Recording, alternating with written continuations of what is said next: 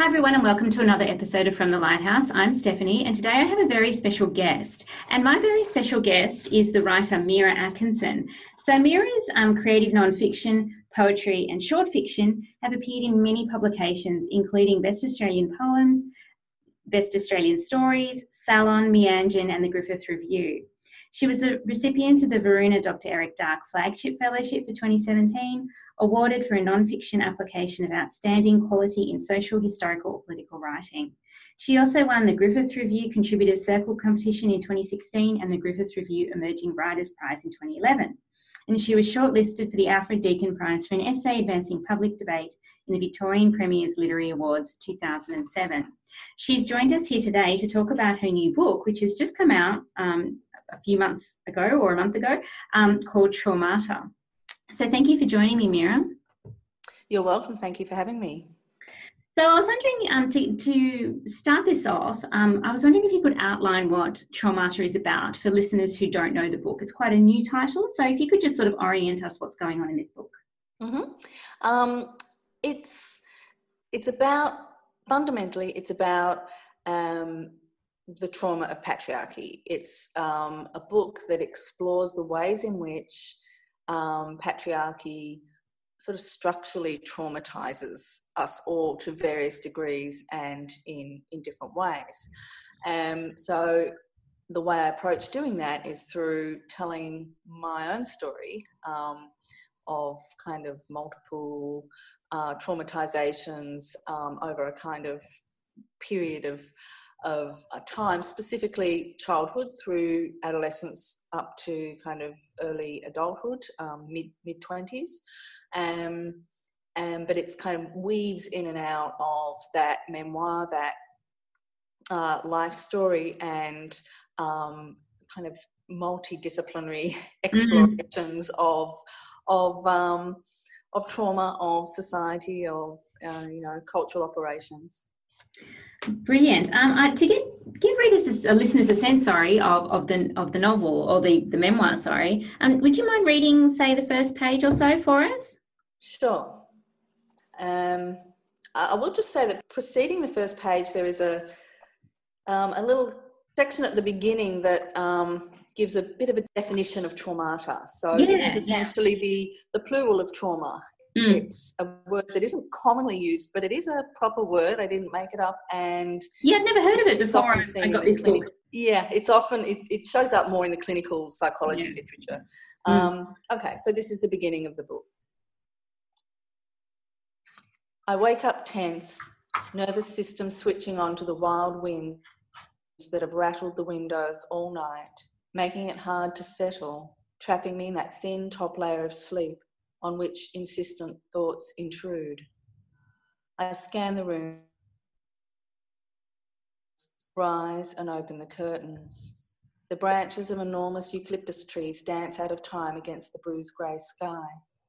The sun, breaking through, sparks off leaves. The power goes down. Do I start with my mother's fear, my father's certainty, or with the blackout rape I rarely think about, that took place in a cheap Bondi hotel when I was a teenage alcoholic? I can still see the judgmental brow and hear the tone of the cop. You know the one, sneery, patronising, shaming, tasked with investigating after the police picked me up. They're cruising down Campbell Parade in the early hours of a Sunday in 1981, and there on the side of the road stands a young woman holding the flattened side of a cardboard box against her naked body, having snatched it up while running through a fluoro-lit car park. Is it even necessary to tell that story? Haven't we heard enough? It occurs to me now, I don't recall this rape ever coming up in therapy. It had some competition. The poet Eileen Myles says that writers spend so much time processing, consuming, and creating an alternative self that is entirely composed of language, so that there are precise speeds or toxins or organs in it that work in concert with the state that you are in and can only neutralise your own pain by vanishing into a song composed exactly of that timber, unquote. I think she means there is a place we go for the magic of disappearing and arriving simultaneously, some kind of dissolving communion. I was lonely then, or maybe I should say I was lonely then in a way I'm not lonely now. That's how I came to be at a bar on my own, aged 18, letting some guy buy me drinks till I was drunk enough to go back to a hotel with him and his friends. This is not a confession or a hard luck yarn, though there is some hard luck in it. This is not about me or only me, my meanness. There's a reason I'm telling you this. I understand you want to know what kind of book this will be and whether you can count on me. I'm thinking about how to respond. I'll leave it there. Thank you so much. It's a great opening piece, because I think it really sets up what the book does, in that there's that lovely mix of memoir and a cultural kind of analysis, or a cultural reckoning, I think, as well. So I wanted to know, it's such difficult material that you're talking about, such kind of complex material, and we'll talk about the kind of resonances with the Me Too movement a little bit later. But I was wondering to know what inspired you to write this book, because it seems to me such painful territory to go over, and I was wondering where it came from for you. Well, I'd actually been working in this terrain, sort of broadly speaking, for some time. I started writing memoir for Griffith Review back in 2004 was the first piece I published with them, and that was and it was sort of a hybrid approach back then, although less so. This particular work became kind of wildly hybrid, and I guess it was just an instinctive thing that's how I wanted to work with this kind of material. And to varying degrees, some of the memoir pieces I published with Griffith Review over the years were more hybrid than others, but some weren't really. There was one I can think of that wasn't particularly hybrid, but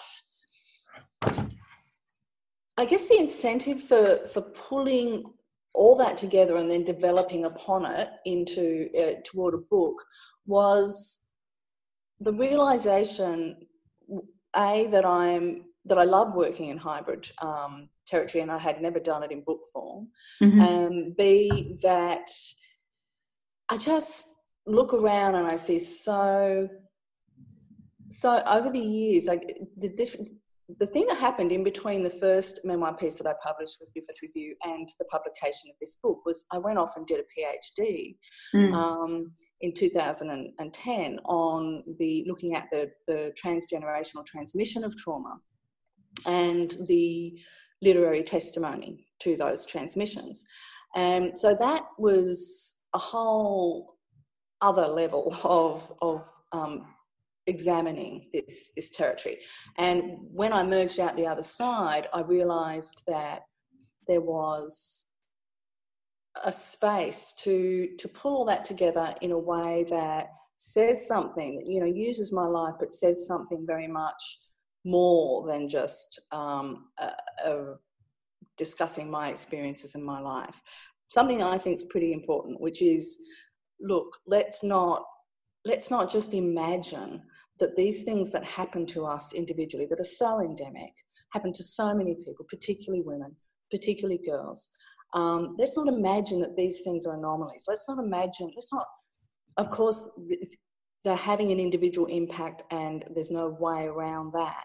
It's not to, I don't mean in any way to deflect from that, but unless we start to really reckon with the structural setup, the way that we are structurally set up to be traumatised, unless that starts to be really understood and really addressed, this cycle is just going to keep going.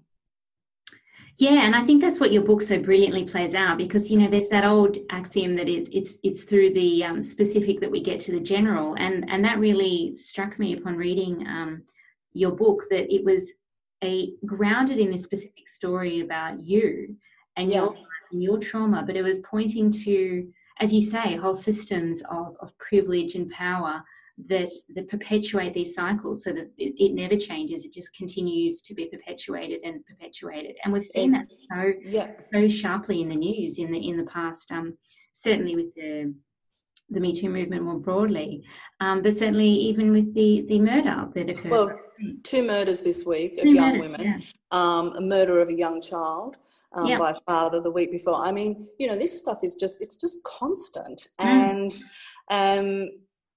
everybody knows it is, and yet we've seen it again with the murder of Eurydice Dixon. Is that the way in which this is discussed at the media level, the way in which people are just kind of the knee-jerk framings that happen, because we've all been so trained and conditioned to in many ways minimise the impact of patriarchy, minimise the crimes it leads to. And I think, as you say, that's very much the methodology of the book, that through the personal we can actually understand better the collective and what we need very, very clearly. We see it every day in our feeds, every day on the news. What we need very, very clearly is some kind of deep, comprehensive understanding of what the hell's going on at a collective level, because we're in crisis, and we've been in crisis a long time, but it seems to be ramping up, and we even look at things like climate change, and that's connected. That's not operating outside of patriarchy either. So I, that's the motivation for the book. Really, is that I didn't feel a burning need to tell my story. Some people have said, "Oh, it must be cathartic," or "Do you feel better now for having?" No, I feel better now for having spent decades in therapy and as a human being trying to address this stuff. I feel better now for having done some stuff over the years toward understanding and working with these experiences. But the motivator for me in writing the book was essentially a political one. In the first interview I did with Books and Publishing, before the book came out, I referred to it as literary direct action, and that's how it felt to me. It was a way of sort of trying to intervene on this this cultural reality through literature. Yeah, I think that's a really powerful notion. I really like that idea of literature as a form of direct activism.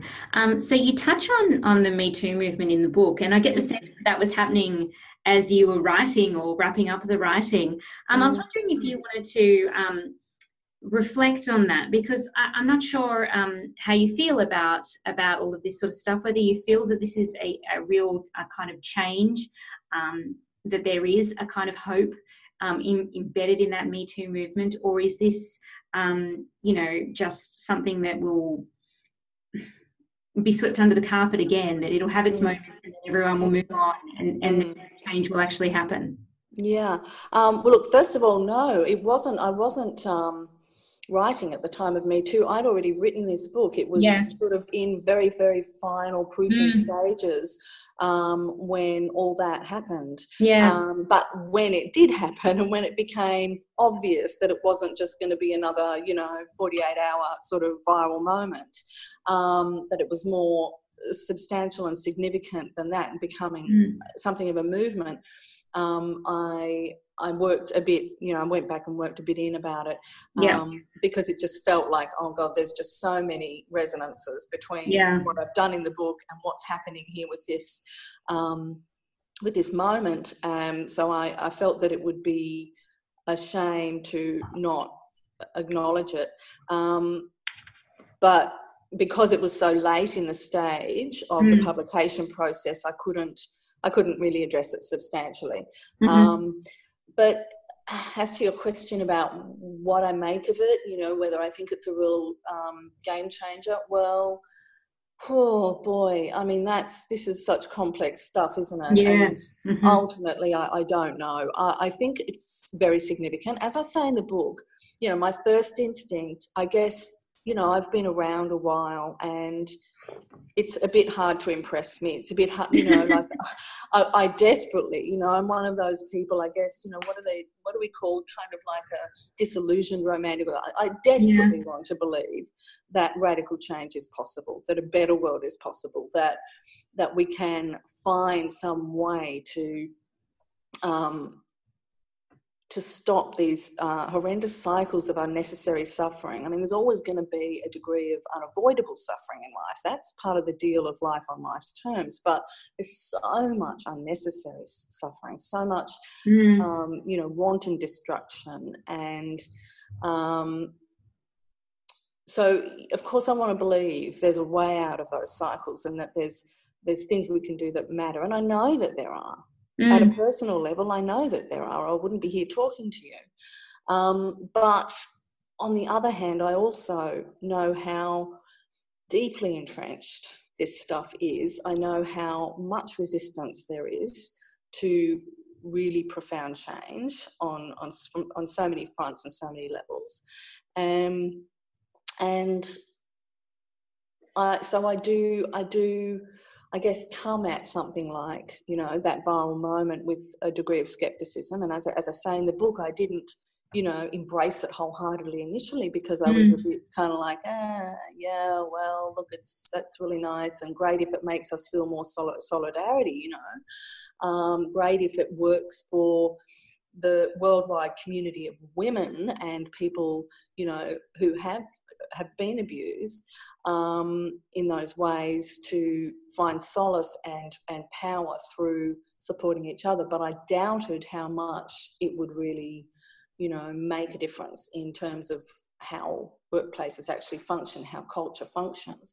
But, that said, as it's gone on, I think that, I think it's turned into being more of a reckoning. There is a sense now that there's a corner's been turned, and obviously it's not going to be, the neat conclusion of those behaviours. But I think there is a corner's been turned, and we're having conversations now about consent, that about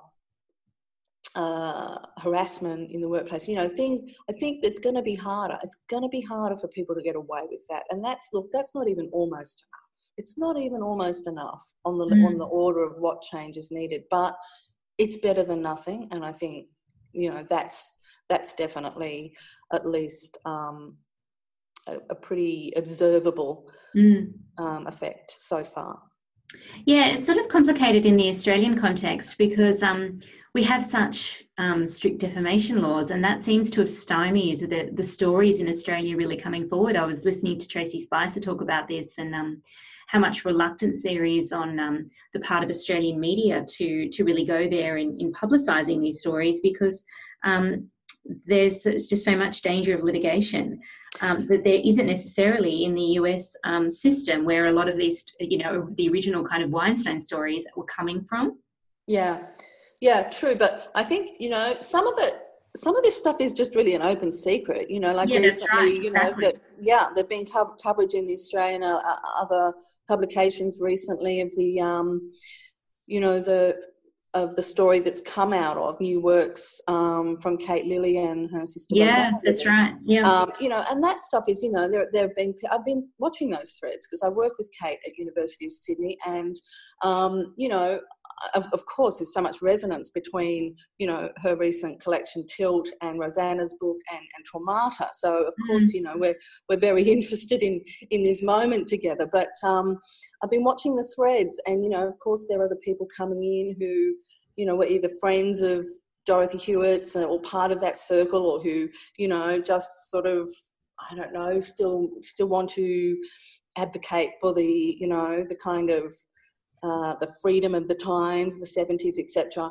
Yeah. Who are coming on and sort of somewhat defending or objecting. And I just think, the bottom is that they've really not got ground, because a lot of this stuff is an open secret. I mean, as people have been responding on the threads pointing out, Dorothy Hewitt herself wrote about all those things going on. And so they're there on record already. And so to some degree, I think we can, have conversations about things that are already, fairly known. But yes, I don't know, what's happening more broadly Yeah. in the Me Too movement here. There are people speaking up, but also maybe, I don't know, maybe it's a difference in style too. Yeah, I'm that's not true. sure. Yeah. I was interested in, you were talking about that hybrid form of the book, which I think is the thing that really grabs you about this book is the hybridity. I was wondering if there were any particular writers you were looking at, any literary influences that you had, that when you were thinking about how to combine this really personal material and this more kind of psychological work, anthropological work, cultural analysis work. Was that something you were looking to as a Yeah. Yeah, there was. Look, as I say, I've been working in this kind of hybrid territory, and it was really, just instinctive for me to do that for some time. But there was a book that I read just before I started working on Traumata, Maggie Nelson's The Argonauts. Fantastic. Yeah. And when I read that, I recognised, oh, okay, this is somebody who's, like it's already it's in the sort of terrain of hybrid that I've already been working with. But she wasn't scared to bring in theory, and I think, like, as in, really quite conceptual stuff. And I don't think I'd done so much of that before in my hybrid work. I had been, bringing in kind of, various points of research or news stories or whatever was kind of resonating with what I was grappling with. But I think I might have been probably too scared to bring in theory as such for fear of it being read then as an academic work. And I definitely wanted this book to be primarily a literary work. I didn't want it to come across as an academic work, even though it's got a kind of I guess a kind of rigorous research aspect to it, but that, I think that emboldened me to go, no, it's actually, that can work. It can work. There is a way to bring in those very kind of intellectual theory-based grapplings with the personal, and for it still to remain very, very much a work of literature. So yeah, that was an important one.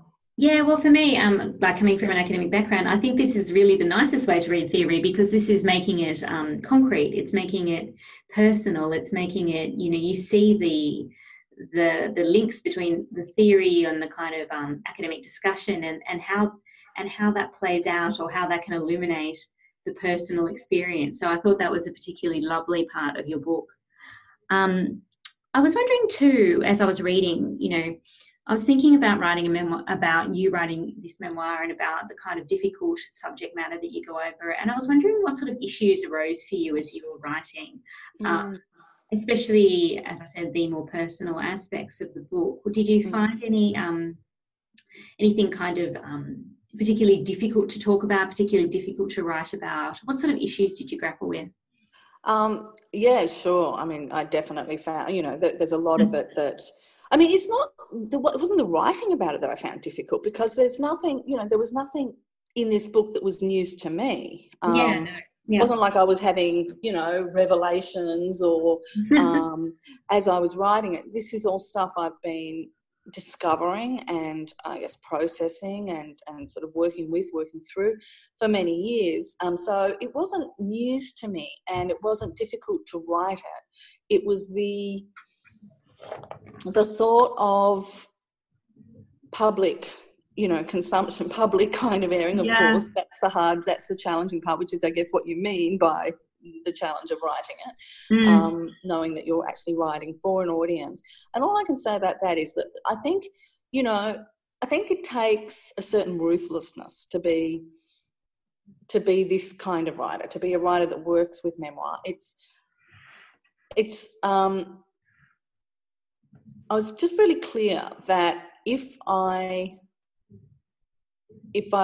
censored myself, it wasn't worth doing. The kind of book it had to be, I had to go where it needed me to go. And of course there were moments where that was deeply uncomfortable, and still is, or where I was concerned about, being stigmatized, or, even career opportunity, you know, stuff like that comes up. But there's a level where I just dig in and I just, you know, I just go, okay, well, whatever, wherever the chips fall, I'm going with this because it's what the work requires. And so as a writer, I think that's the bottom line. It's like, okay, I'm not in this for personal comfort. If the work requires it, I have to go there. And of course, I try and take care of my relationships, and I did. I had a kind of ethical process with that because my story is not just my story, it's a shared story in many ways. So I had to take care with that, and I do think that's a responsibility that writers have. I feel that keenly. But yeah, I think I also work it by just in the first draft phase really kind of being in a bit of denial about that future public life. It's just like I just get in there, me in the garret with the machine and the work, and it's just like I create this little bubble where nothing exists really outside of that process, and it's a profoundly intimate space. And it's like in that place, it's just I'm talking to the page, and yes, I know, you know, there's a kind of conversational aspect to this book where I'm very overtly communicating to a reader and acknowledging that there is a reader. So it's not like I'm oblivious to that in the writing process, but it's like the reader in that moment is sort of figured in my mind in a very intimate, safe, bubbly space, you know. And so that makes it possible to go there. It was the before the publication that the freak out really hit. So yeah, I just deferred that.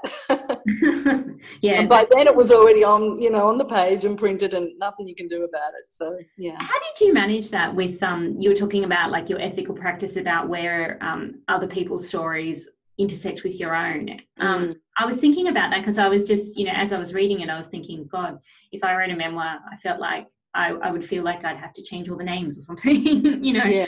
Like, how did you manage that?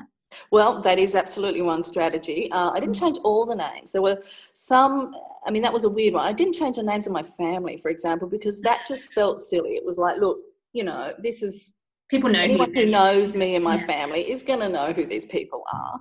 And so that felt kind of redundant. So I didn't bother with that. But I did, and I didn't change the name of all my friends, name checked, but anywhere I was talking about, you know, stuff that has stigma or that, you know, might have any kind of, you know, career impact for them if they, you know, if they were identified, anything like that, I changed names where I possibly could. And but I also spoke to people. I obviously couldn't get around because there's quite a lot of people along the way, you know, cast of thousands. I couldn't get around and ask everybody. I'm not even in contact with everybody that appears in the book one way or another. But, you know, the key people that I really, you know, I have ongoing relationships with or that figured really in key ways in the book, I did contact those people and told them about it and invited them to read a final proof, and to, you know, have a conversation if there was anything that really, really bothered them, which wasn't to say, you know, a promise to change anything, because like I say, I think, you know, writers are kind of ruthless people in the end. I you know, my kind of writer is. But certainly I was open to having a conversation and considering requests. But as it was, nothing really, you know, nothing came of that. There was, you know, everybody was okay with it, because I think once they read it, I think one or two people were pretty scared about it ahead of the fact, because they just weren't sure what I was doing. But once they read it and they understood the spirit in which those experiences are written about, and those people are written about, they were supportive. Yeah, I was wondering about the reaction to the book and how you feel it's been received, because it really strikes me as a very, you know, this is obviously quite accidental, timely. such a timely book, and I was wanting to get at what sort of conversations you were having, and what you've noted about the public reaction to the book. Well, it's only just starting to come through now, reactions, Yeah. because it came out right at the very, very end of April. Mm-hmm. So, it takes a while to sort of Yeah. and because this is my first literary book, I've had academic books published before, but, mainstream readers don't generally know about those. So it's my first literary book, and as such also it's been a little bit slower to get reviewed. So I've only just had a couple of mainstream reviews in the last week or so. Mm-hmm. So yeah, I'm just starting to get more word in now, and it's great. It seems to be getting a really good response. It seems to be being read. I'm hoping, word of mouth will get around about it, because, there is so much competition for review space now. I'm really pleased to have had a couple, and perhaps there's more to come. But yeah, I think it is timely, and I was really aware of that when I was writing it, and it's just become more so. It just seems like there's something sort of in play. There's something going on where this stuff is just coming more and more to a head, and it's we're moving closer and closer, I think, to a point where the chips are really down. The chips are getting, really, really down. We're going to have to make a decision. Do we actually start addressing the structural, historical reality here in this stuff, and really dig in and commit to dealing with that and turning that around? Or do we just continue on this path to self-destruction? Yeah, I was really interested in the parts of your book where you talk about the sort of bodily experience of trauma, and you talk about, discussion of say the epigenetic legacies of trauma and the ways in which trauma impacts upon the way you feel about your body. Because I think those are conversations that are, increasingly being had as people start to, realize the ubiquity of these traumas. I was wondering if you might speak to that, and the section of the book where you talk about the way you feel about your body and your body image, I suppose, as a result of these traumas. Yeah.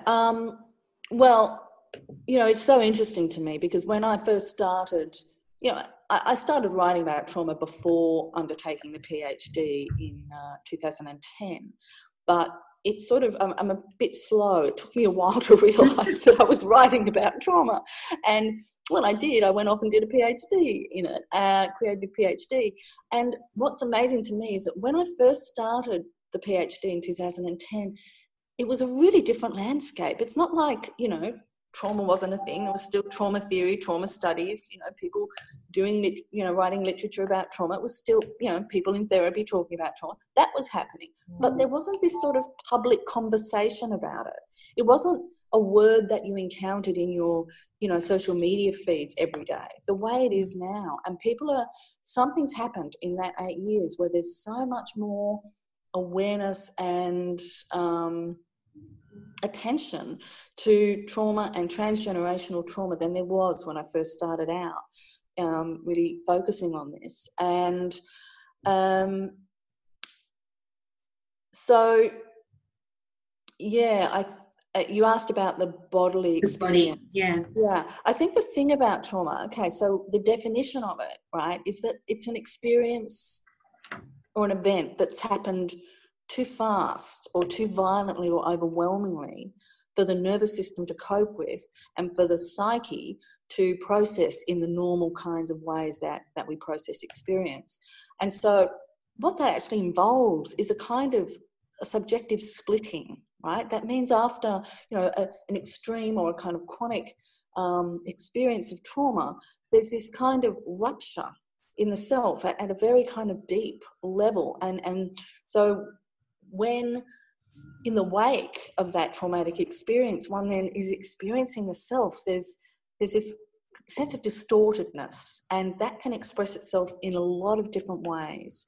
There's really interesting literature around this in clinical psychology territory that talks about how that that can become, just these kind of tape loops of really negative self-talk. It can become kind of obsessive, bodily distortion, perceptions. It can become all kinds of different pathologies and neuroses and symptoms.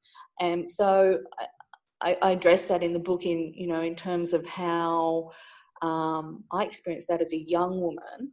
And, the combination of having been kind of traumatised in various different ways, both through growing up amid violence, domestic violence, through kind of sexual abuse, assault, etc. And also, living in a culture that conditions women to be very, very focused on physical beauty, to be very concerned with, eradicating imperfections, and how for me that just really all came together in a kind of perfect storm of, horrible obsession with looks and, really shame-based sense of never being good enough and perfectionism. And I know I'm not alone in that. This is something that women and girls talk about and grapple with at endemic levels, to an endemic degree. So, it's not an isolated experience. It's a very common one. And in fact, I would say that it's probably, that there's a real bind there between the way, women and girls are kind of so routinely traumatized and also, set up to require physical perfection of ourselves. And it's a really horrible one.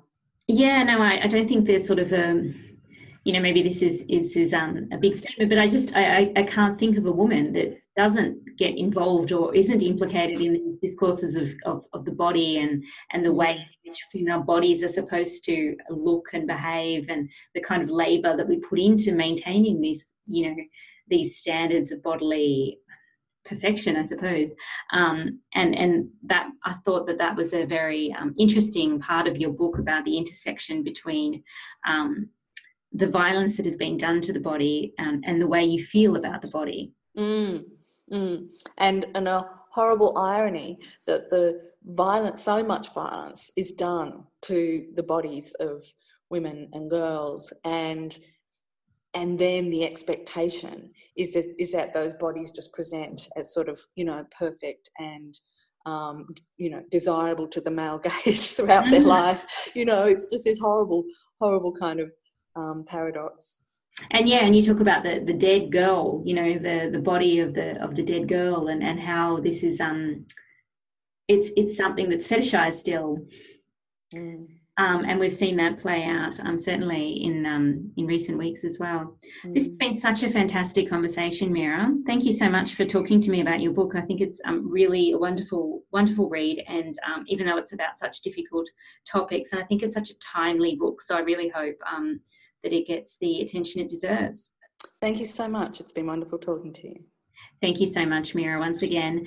So this has been another episode of From the Lighthouse. If you could please rate and review us on Apple Podcasts, that would be fantastic. We'll have show notes available for this episode, so you'll be able to have a link to buy Mira's book, as well as read more about her work. So thank you, Mira, once again, and we'll see you again in a week. Thank you. Bye. Bye.